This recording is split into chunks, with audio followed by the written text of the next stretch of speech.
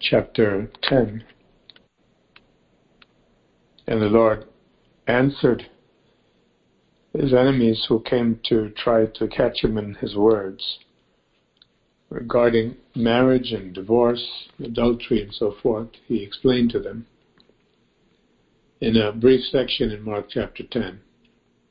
We come to verse 13, and they brought young children to him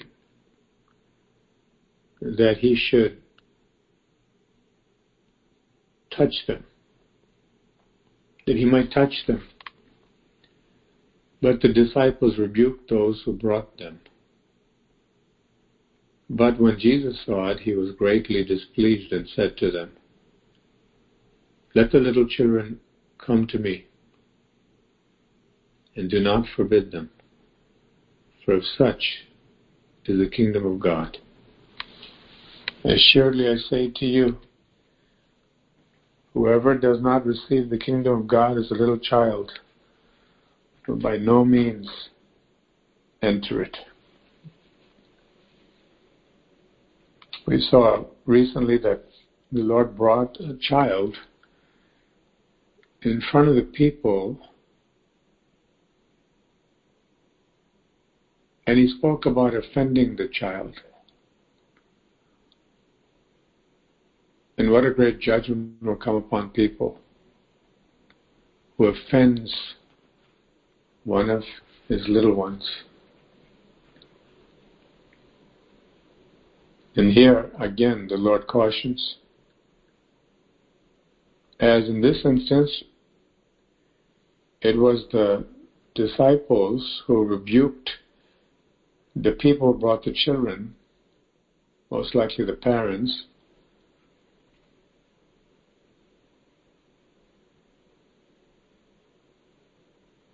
They didn't understand the Lord's priorities. The Lord saw it and he was greatly displeased, it's written. And he said, "I want the little children to come to me. And don't forbid them, because the kingdom of God is made up of these types of souls, human souls." And furthermore, he says, "I'm telling you certainly, whoever does not receive the kingdom of God as the little child will by no means enter it." And he took them up in his arms, laid his hands on them, and blessed them. Little children are usually not complicated in their thinking. Usually they're innocent. And usually they believe readily what's told to them. They're not cunning, typically.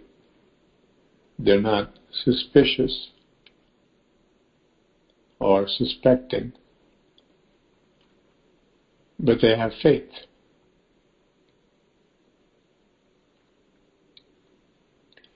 In that regard, they are ready to believe anything and anyone. As we grow in Christ, we are to remain innocent like a little child, and yet in malice, we should not be naive. We should have nothing to do with malice or maliciousness. Be children like that who don't engage in the complicated, sinful tendencies of older human beings. At the same time, we're called to be wise as serpents, yet harmless as doves. The Lord is emphasizing here that we need to allow our own children to come to the Lord Jesus Christ. As we saw before concerning little children, about the people who offend the little ones and how it's better for that person to have a millstone, a heavy stone tied around his neck, to to sink that person to the bottom of the sea. Here, the Lord doesn't pronounce that kind of judgment, but He shows that He is very displeased if little children are kept away from Him. So everyone who has little children, who has guardianship of little children, but they forbid them to go to Jesus, they block the way, they make excuses, perhaps, or they actively sow seeds of doubt in the little child's mind regarding God. We can all relate to this in one way or another. How either we ourselves as little children or others we've seen indoctrinate little children with false notions of our God and destroy the faith of the little children by presenting the Bible as impractical or the Christian faith as untenable. It's just not something you can grasp or work out. It's a big danger in displeasing God.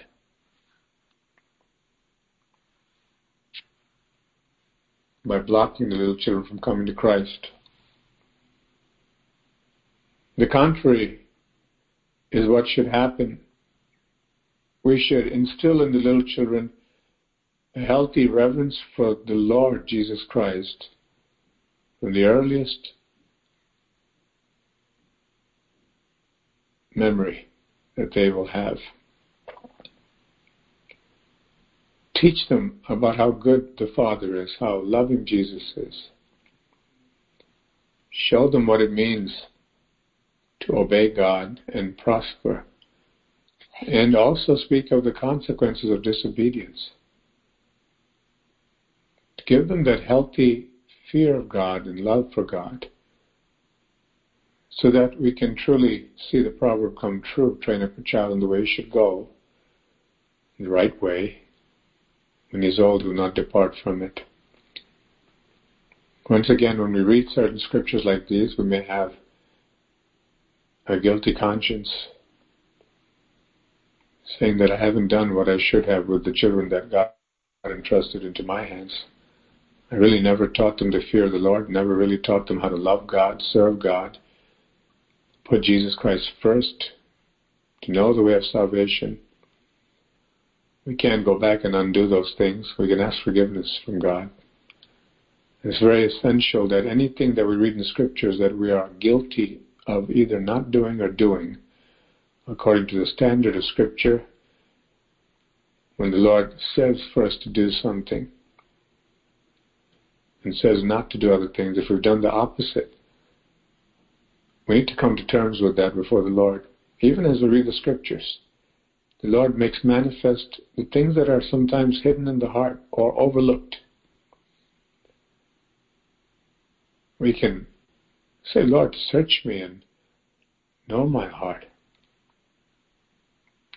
Try me.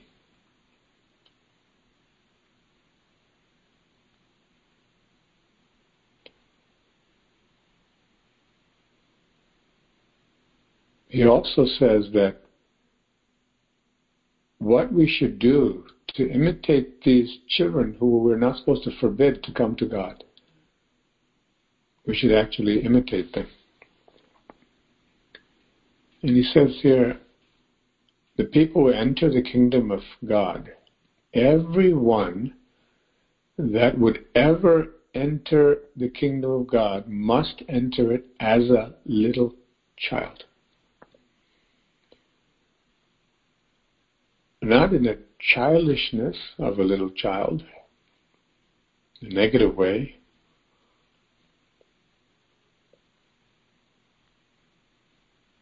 but in the innocency and faith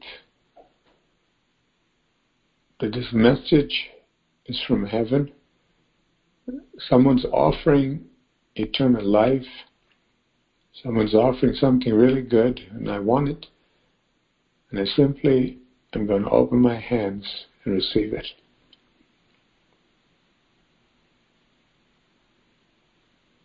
It's always the devil that complicates entry into heaven, complicates the way of salvation. The Lord says it's simple. So much so that it's easy for a little child to enter in than for many grown-ups. Because as people grow, as we know, they begin to become set in their ways, become highly opinionated, and begin to resist God's grace and indulge in sin in various forms. The hardness continues, blindness continues, but they feel very justified in their own choices. They don't respect God, they don't fear God. There's no room for the living God, not the true God, in their lives. And they listen to demons, and they feel very secure in lies. The Lord says, you want to enter the kingdom of heaven? You need to stop trying to dictate your way, your own way, into paradise, because that'll never happen. You'll find yourself in hell all the sooner. But to step back and be broken and humble, ready to learn and to receive like a little child, believing. The Lord says, be ye believing, not unbelieving. Humble like a little child. So these are the people who blocked little ones from coming to Jesus, who presumably the parents wanted to be touched by Jesus, to receive a blessing from the touch of this miracle worker, this Messiah, this healer, this loving teacher, rabbi. Something about him. He's holy, he is honorable, he's loving, and he has divine power. We want our children. What parent wouldn't like the child to have a great future and a better future than what the parents are enjoying in their present condition? These people wanted their children to prosper, to be blessed.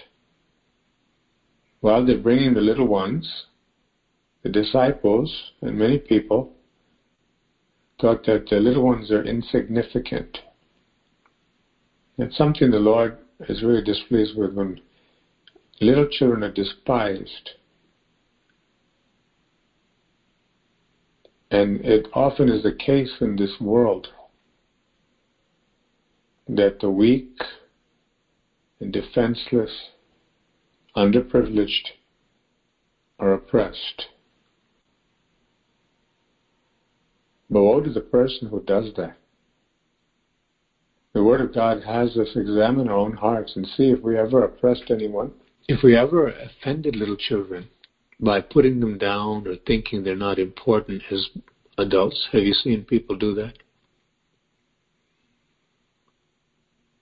They talk to the child almost as if the child is an animal, or worse. Because an older person comes into the room, and all of a sudden the older person becomes more important than the child. But the Lord reversed that here. He said actually the child is at least equally important and is certainly typically more innocent, and therefore a good example for the Lord to teach older people how to come close to God and enter heaven.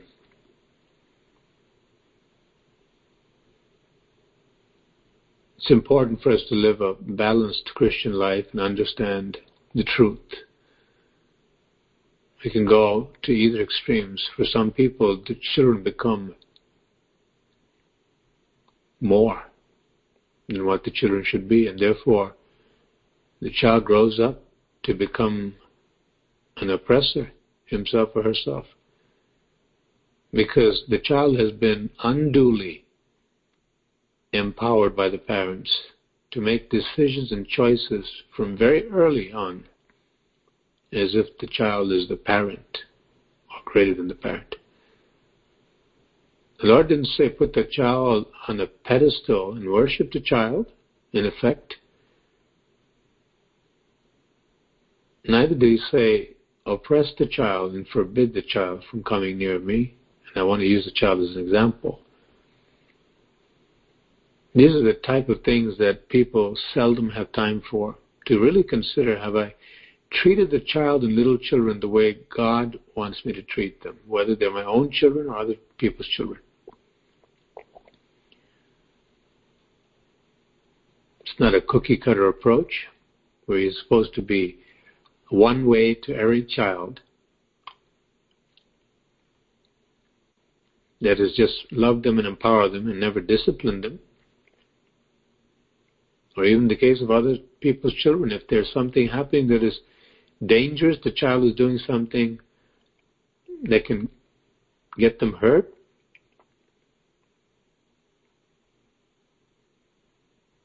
we don't try to be the child's hero and do everything the child wants. We have to stop the child.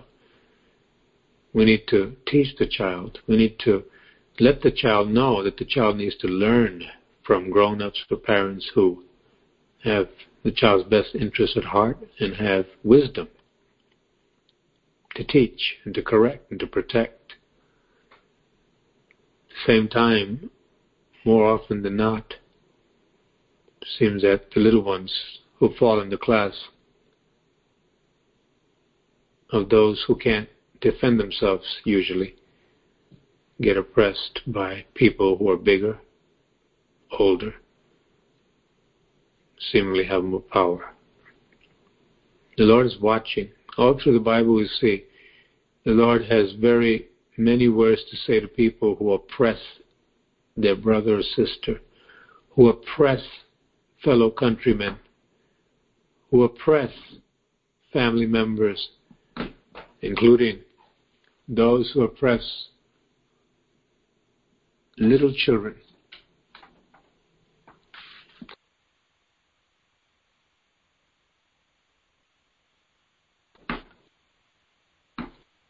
And this is something that people usually don't think about, because there's no one to defend a little child usually.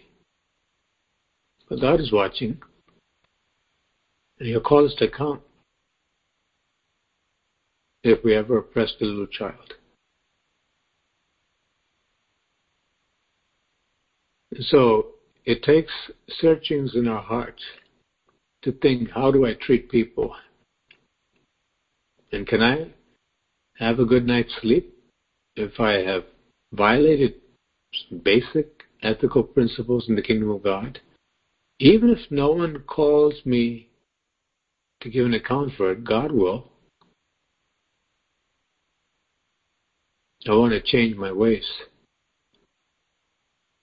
Perhaps some need to say that to the Lord. What seems to be negligible is actually a big deal before the Lord, because He looks at the heart. God's not looking for actors and actresses, which is actually the meaning, the Greek meaning of hypocrites. He wants us to be uniform when it comes to ethics and morality in the kingdom of God, to make sure that we don't go to either extreme. We don't worship people or little children, including little children. Neither do we oppress people. As a general rule, we need to respect the dignity of every human being, regardless of color, creed, culture, or chronology, however old they are.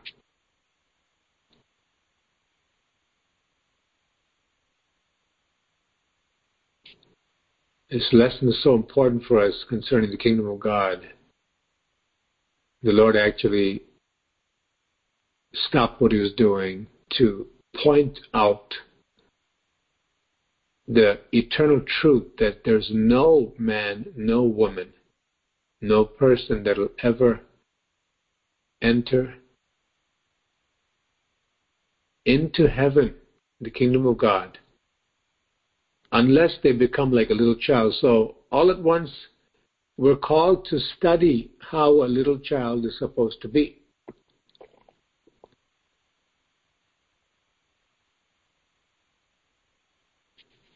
Every one of us must study what the Lord meant by this, and we have seen that. To be humble, to be believing, eager to receive with open arms.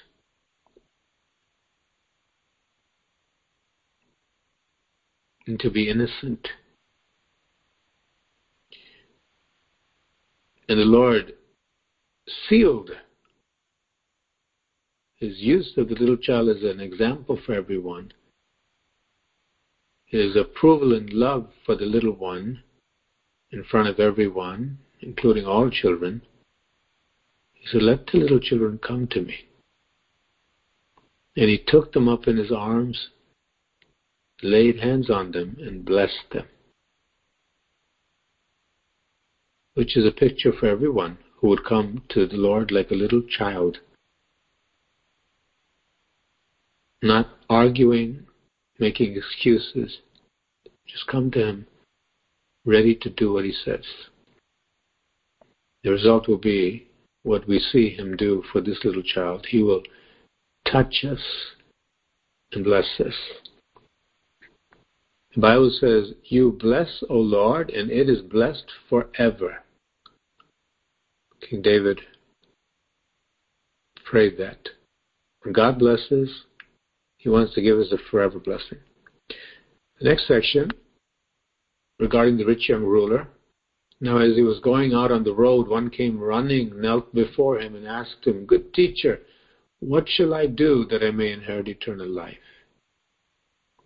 He came asking a question which was the most important question any human being in any era of human history can ever ask.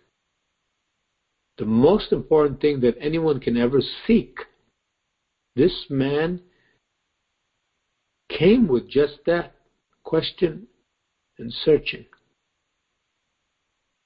A good candidate to receive from the one who said, "Ask and it shall be given you."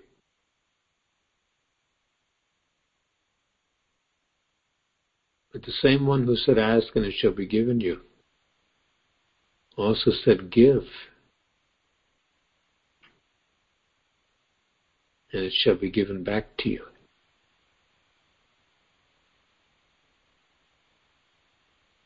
He came to receive, and the Lord told him, "Go give." He said, "I can't." And he left. He lost everlasting life. He had the right question. He had the right desire. How many people have you seen who cry and cry and say all the right words, the right Christian lingo? They know the verses and they'll cry and they'll say, "Lord, forgive me. I'm sorry for doing these things. I feel like a fool. I'm so disgusted with myself. Why did I ever walk away from you? I don't know what's gotten into me. God, help me." But their prayers are not sincere because they have zero intention. Zero intention of doing what God says to do to remedy this seemingly perennial problem, continual problem of backsliding. Or B, they have an intention, but they don't have the integrity to follow through with the commitment to take care of the problem the way God says to take care of it, which is to part from all that is evil. This man came as a good candidate for salvation, so it seemed. He had the right question. He didn't come to trap Jesus in his words like these Pharisees. He just, as we see in the other Gospels, he was a man who had status, but he felt an emptiness that even with all my money, all my material goods, all my popularity and respect in society, like a Hollywood star perhaps, I feel empty. At the end of the day, I know I'm a fake. I pretend to be happy, but I'm really empty. And I know I need God. So I'm going to talk to God. Maybe I'll stop at the local church or call up a pastor or go to the other pages. I'm feeling empty and I need God. Maybe you can help me. Of course. God loves you. That's good news. Tell me some more. Jesus died on the cross for you. Hollywood actor, rich young ruler. Tell me more. You love me that much? I break up every time I see him on the cross. In any movie. So, I'm eligible for salvation. Yes. And you need to leave Hollywood with all of the filth that you're part of to come to the clean, crystal clear water that Jesus has to offer you. You don't understand how many fans I have. You don't realize what this will do to my career. I'll take your Jesus if I can live the Hollywood life. The preacher says, there's only one God. Either he sits on the throne of your heart, or he does not and you do. If he sits on the throne of your heart, and you listen to everything he says and follow him, regardless of the cost, you'll inherit everlasting life far more than Hollywood could ever offer. And the person says, I don't believe in your kind of Jesus. Kind of Jesus I believe in, that I'm used to hearing about with all of those people who are Christians in my craft, are the type that say, it's wonderful to be a Christian, and they drink. I fear God, and they have multiple partners.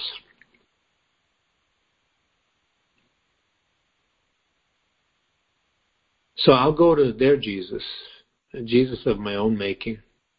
I'm sorry, I can't take the Jesus you have to offer. And they walk away. This rich young ruler did a very similar thing. He said, I want eternal life. I know you got it. You've got to have the secret. I know it. That's why I came here in public, kneeling before you, an aristocrat.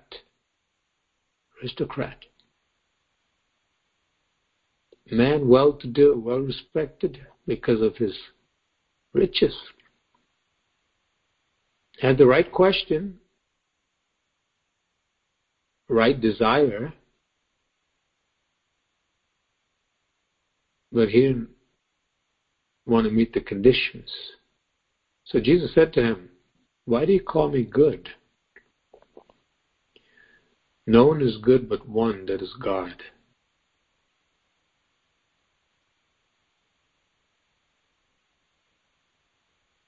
I'm not just a good teacher.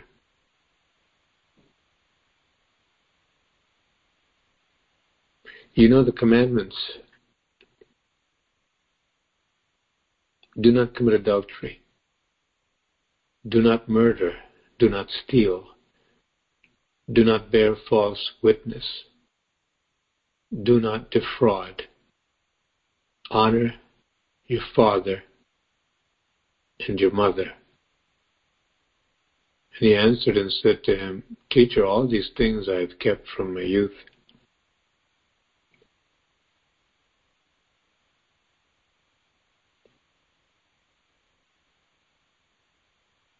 Quite obviously, the first commandment was not mentioned.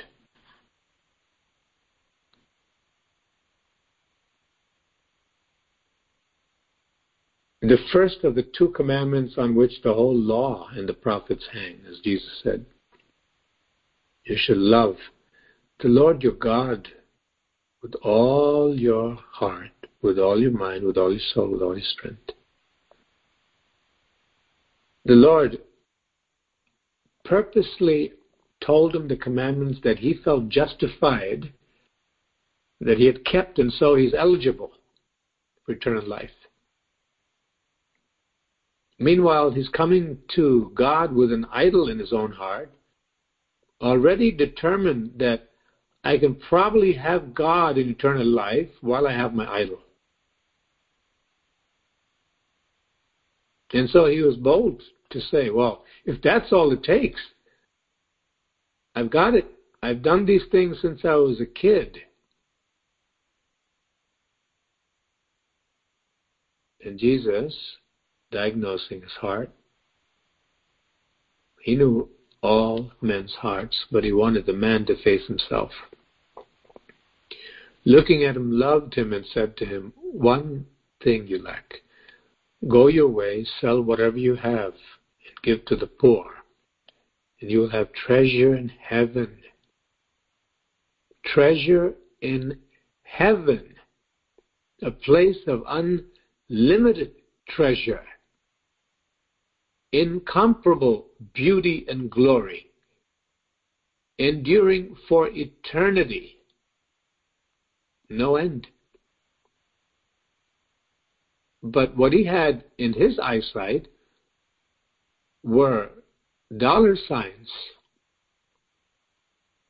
so that treasure in heaven became insignificant to him. He was blinded by the gold and silver of this perishing world. The Lord says you need to make an exchange. You need to give up your love for all of your material goods and your earthly pleasure, earthly treasure, in order to gain heaven's treasure. And the way the Lord addressed him to give up his idol was not as direct as the words which I've just said, but he said, the one thing you lack is you need to go and sell whatever you have and give to the poor. And you'll have treasure in heaven. And come, take up the cross, not the easy, comfortable life, but the hard path. The road that goes to heaven is full of tribulation, the Lord says. The Holy Spirit through the Apostle Paul says, for ye must enter heaven through much tribulation, enter the kingdom of God.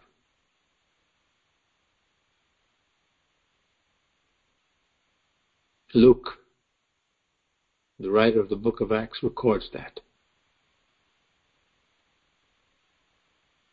If you want eternal life, you have to follow me. The young man would have said, I get it. I'll follow you. You have to take up the cross.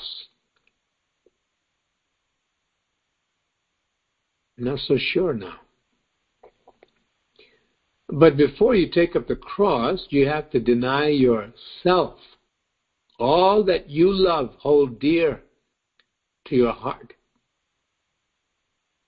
must be surrendered in order for you to have everlasting life, treasure in heaven. But he was sad at this word. How could Jesus make a person sad? when he always comes to give life to those who sincerely seek him. The reason the man was sad, disturbed, troubled, sorrowful, and walked away from everlasting treasure is because, after all, he was lying to himself.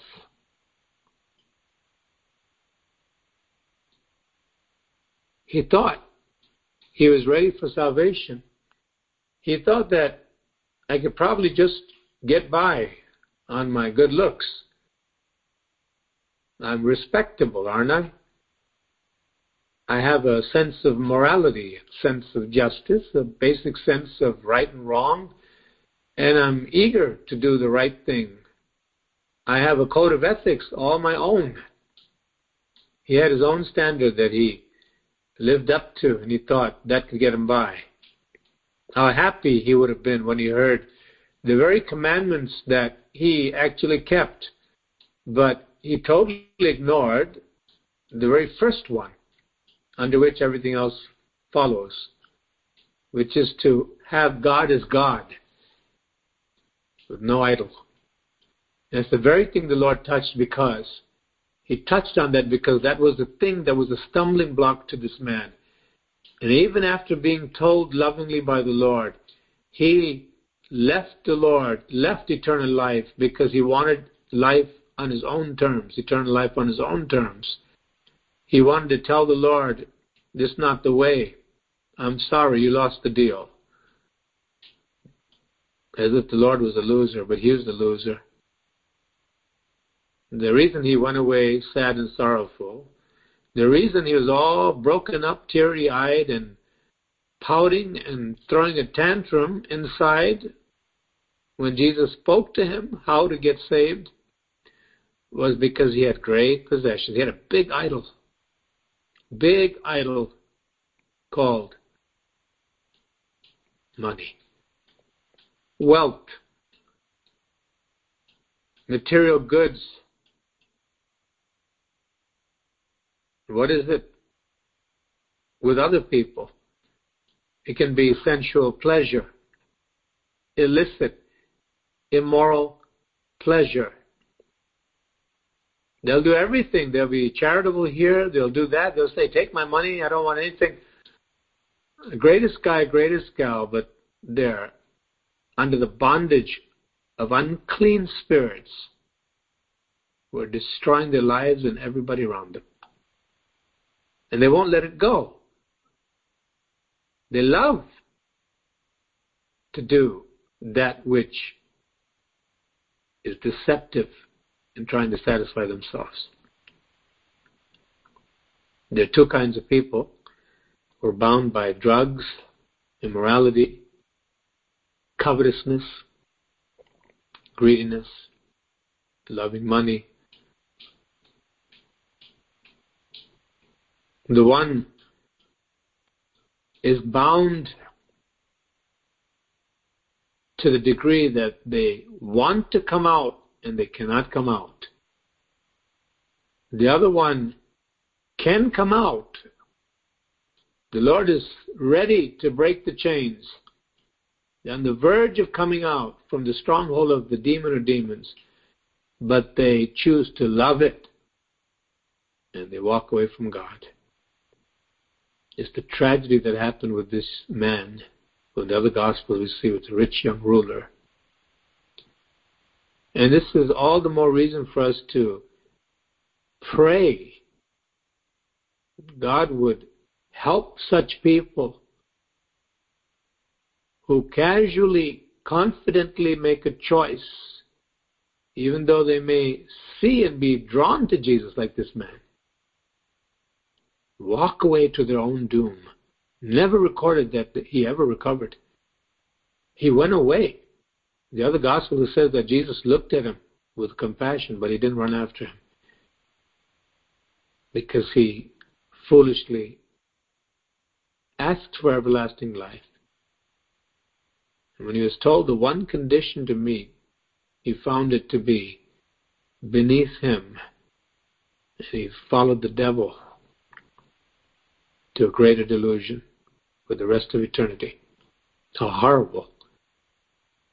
We need to know What are the dynamics when people say things? A lot of Christians, unfortunately, parents, siblings, leaders, are easily deceived by a very cunningly devised act from the children or other people on the job or in the church who seem to say the right words, who seem to show some remorse, and on that slight note of hypocritical tears, many Christians fly with great joy. Say, well, that's great. They're starting to turn to God. But a person who's been walking with God, who's more familiar with God's method of diagnosing deception and dealing with it, won't be moved by any act, but they'll watch to see whether the person will follow through with what they've cried about or said by departing from evil. There have been people who have come to meetings insincerely, and in the course of the meeting been arrested by the Holy Spirit with such severe conviction that they have changed from being an actor to becoming a true, desperate seeker ready to repent. They've gotten saved. That's the marvel of God's great grace, that He will work with people as long as feasible.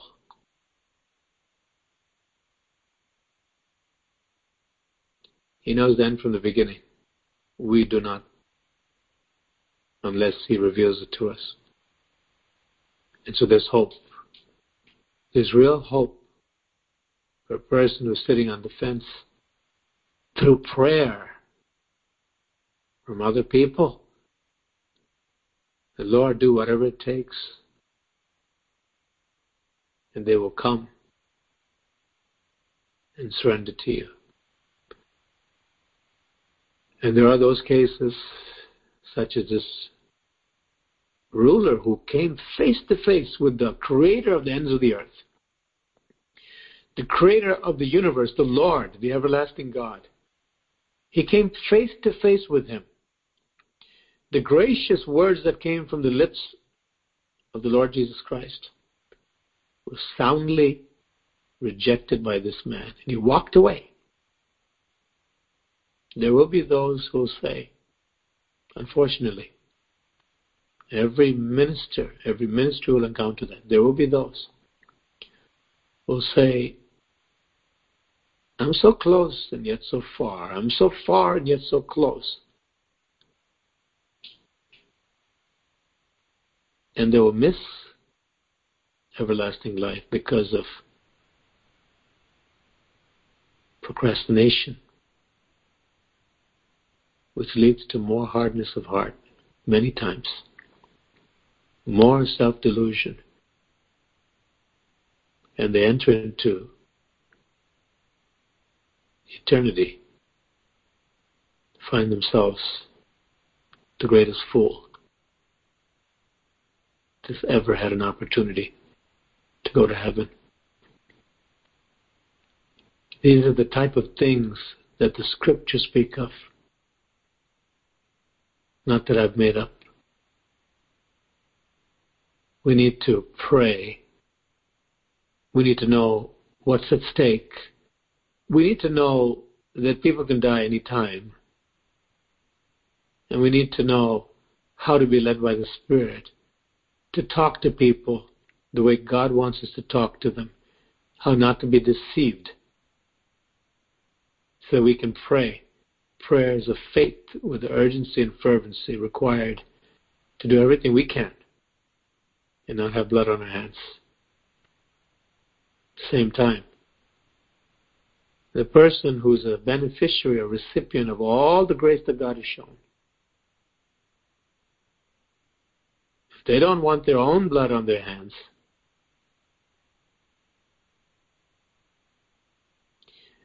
they need to know when the fire department comes and says the building is about to blow up, you need to evacuate now. If they procrastinate, and if they say, well, I'll find a way out, I don't need you guys, a person's blood will be on their own hands. It's a tragic story here. The Lord has recorded it. This man went to hell. He walked away.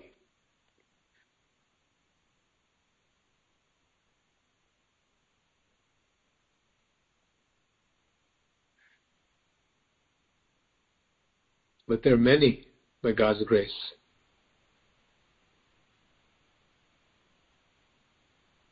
who under anointed preaching and teaching,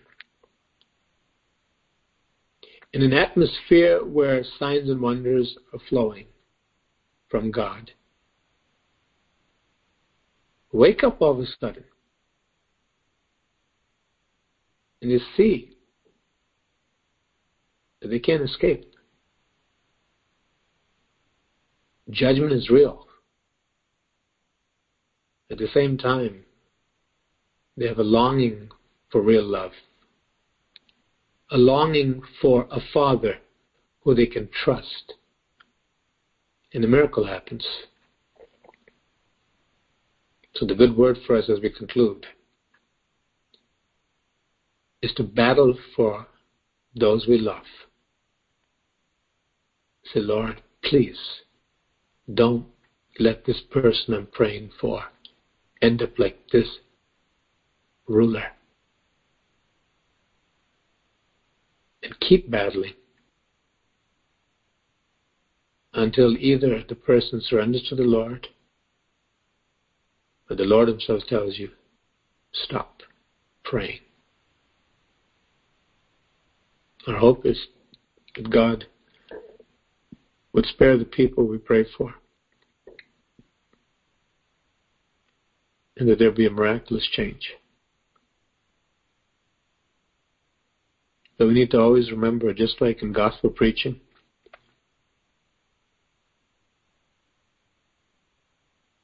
it's very unpopular today to talk about hell, and it may be outlawed not too many days from now. That's part of the truth. God so loved the world that whosoever believeth on him would have everlasting life. Is that what it says? God so loved the world that whoever believes on him will have everlasting life. The famous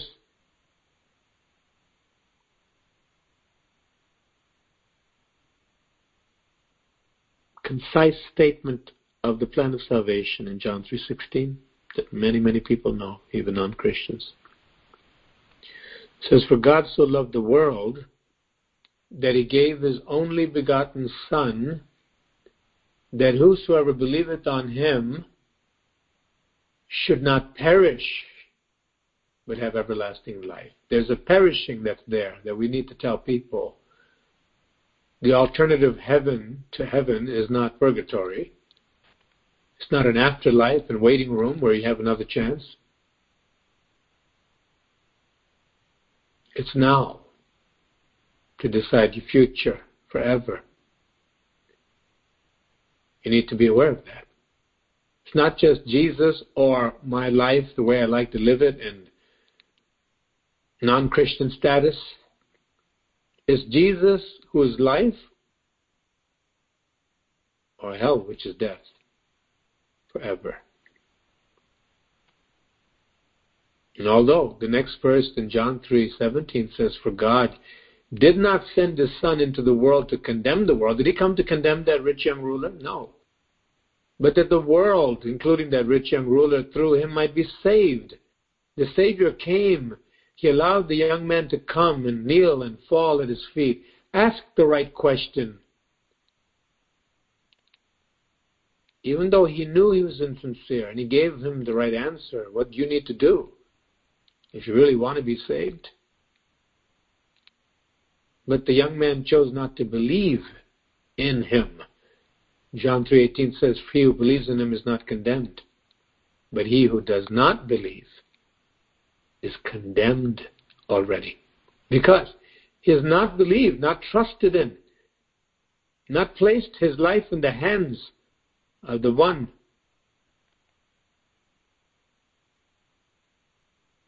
who is the only begotten Son of God, in Jesus. And this is the condemnation. Can anyone ever find fault with God on Judgment Day? Why multitudes will be in hell? He said, this is the condemnation. The light has come into the world, and men love darkness rather than light, because their deeds were evil. Everyone practicing evil hates the light, does not come to the light, lest his deeds should be exposed. But he who does the truth comes to the light, that his deeds may be clearly seen, that they have been done in God. Nicodemus came,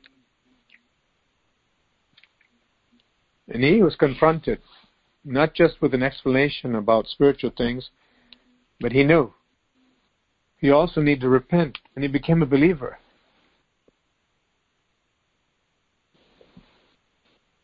So there's hope. Praise God. For people who are sincerely seeking a way out, as I mentioned, there are two classes of people who are under the powers of darkness and meddling with sins. One is a group of people who are hopelessly bound.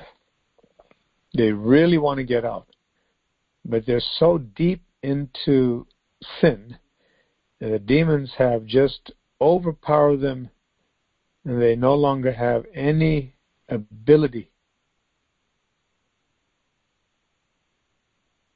to get out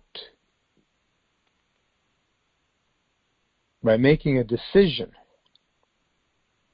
The will itself has been dominated by the devil to the extent that they can't even make the decision without extra grace. There are others who are not bound to that degree, and they can make a decision, but they've chosen to reject God's grace and taken it for granted, and thinking they have time on their hands, they can do what they want, and at the end of the day they can repent when they're old and weak and frail. Those people are gambling with their souls, rejecting God's grace. And it's possible for them to walk away like this man and lose everything. But there are those who are not so bound, people who were addicted to different things, and they decided enough is enough. I don't want this life. And they make a decision to seek out spiritual help with sincerity, and a miracle happens. I suppose as we conclude, that's the kind of prayer we need to pray for people like that. Lord, please make them sincere. People who seem to want Christ, they also want their idols. We need to pray, Lord, help them to be sincere, to have basic integrity, Lord. Help them to see themselves as deceiving themselves. They can say, enough is enough. What am I trying to prove? Who am I trying to deceive? I need God.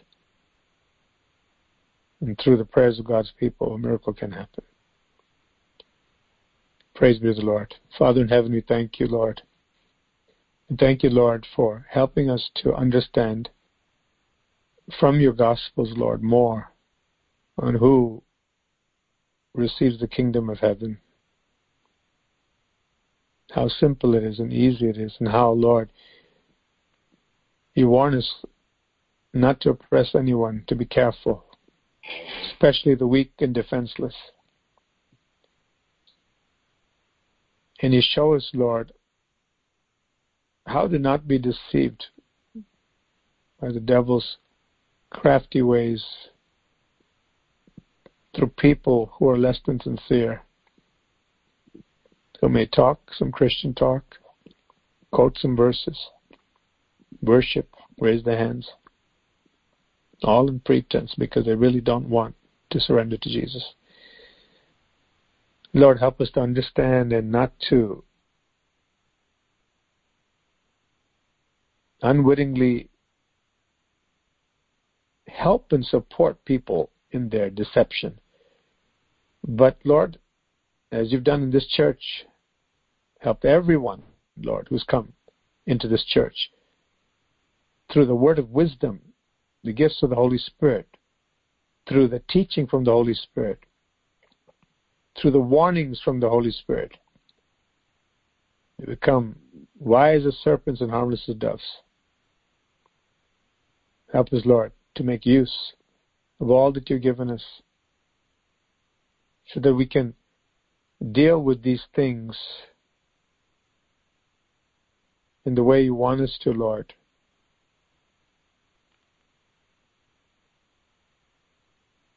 And not hinder your plan, but to go along with exactly what you say, no matter what, so that your purpose may be fulfilled. Thank you, Lord. Thank you, Father. Thank you, Father. Thank you, Father, for your grace and mercy in saving us. Some, Lord, who were bound hopelessly, you rescued, Lord. You had mercy, Lord. You pulled us up out of the mire. Others, Lord, who were bound, Lord, but you gave grace still to keep hearing the message till a decision was made to leave sin. Just walk away from it. Either way, you're the Savior. Thank you, Lord. Thank you, Lord. Thank you, Lord. Today we have hope, we have life, we have new life because of you.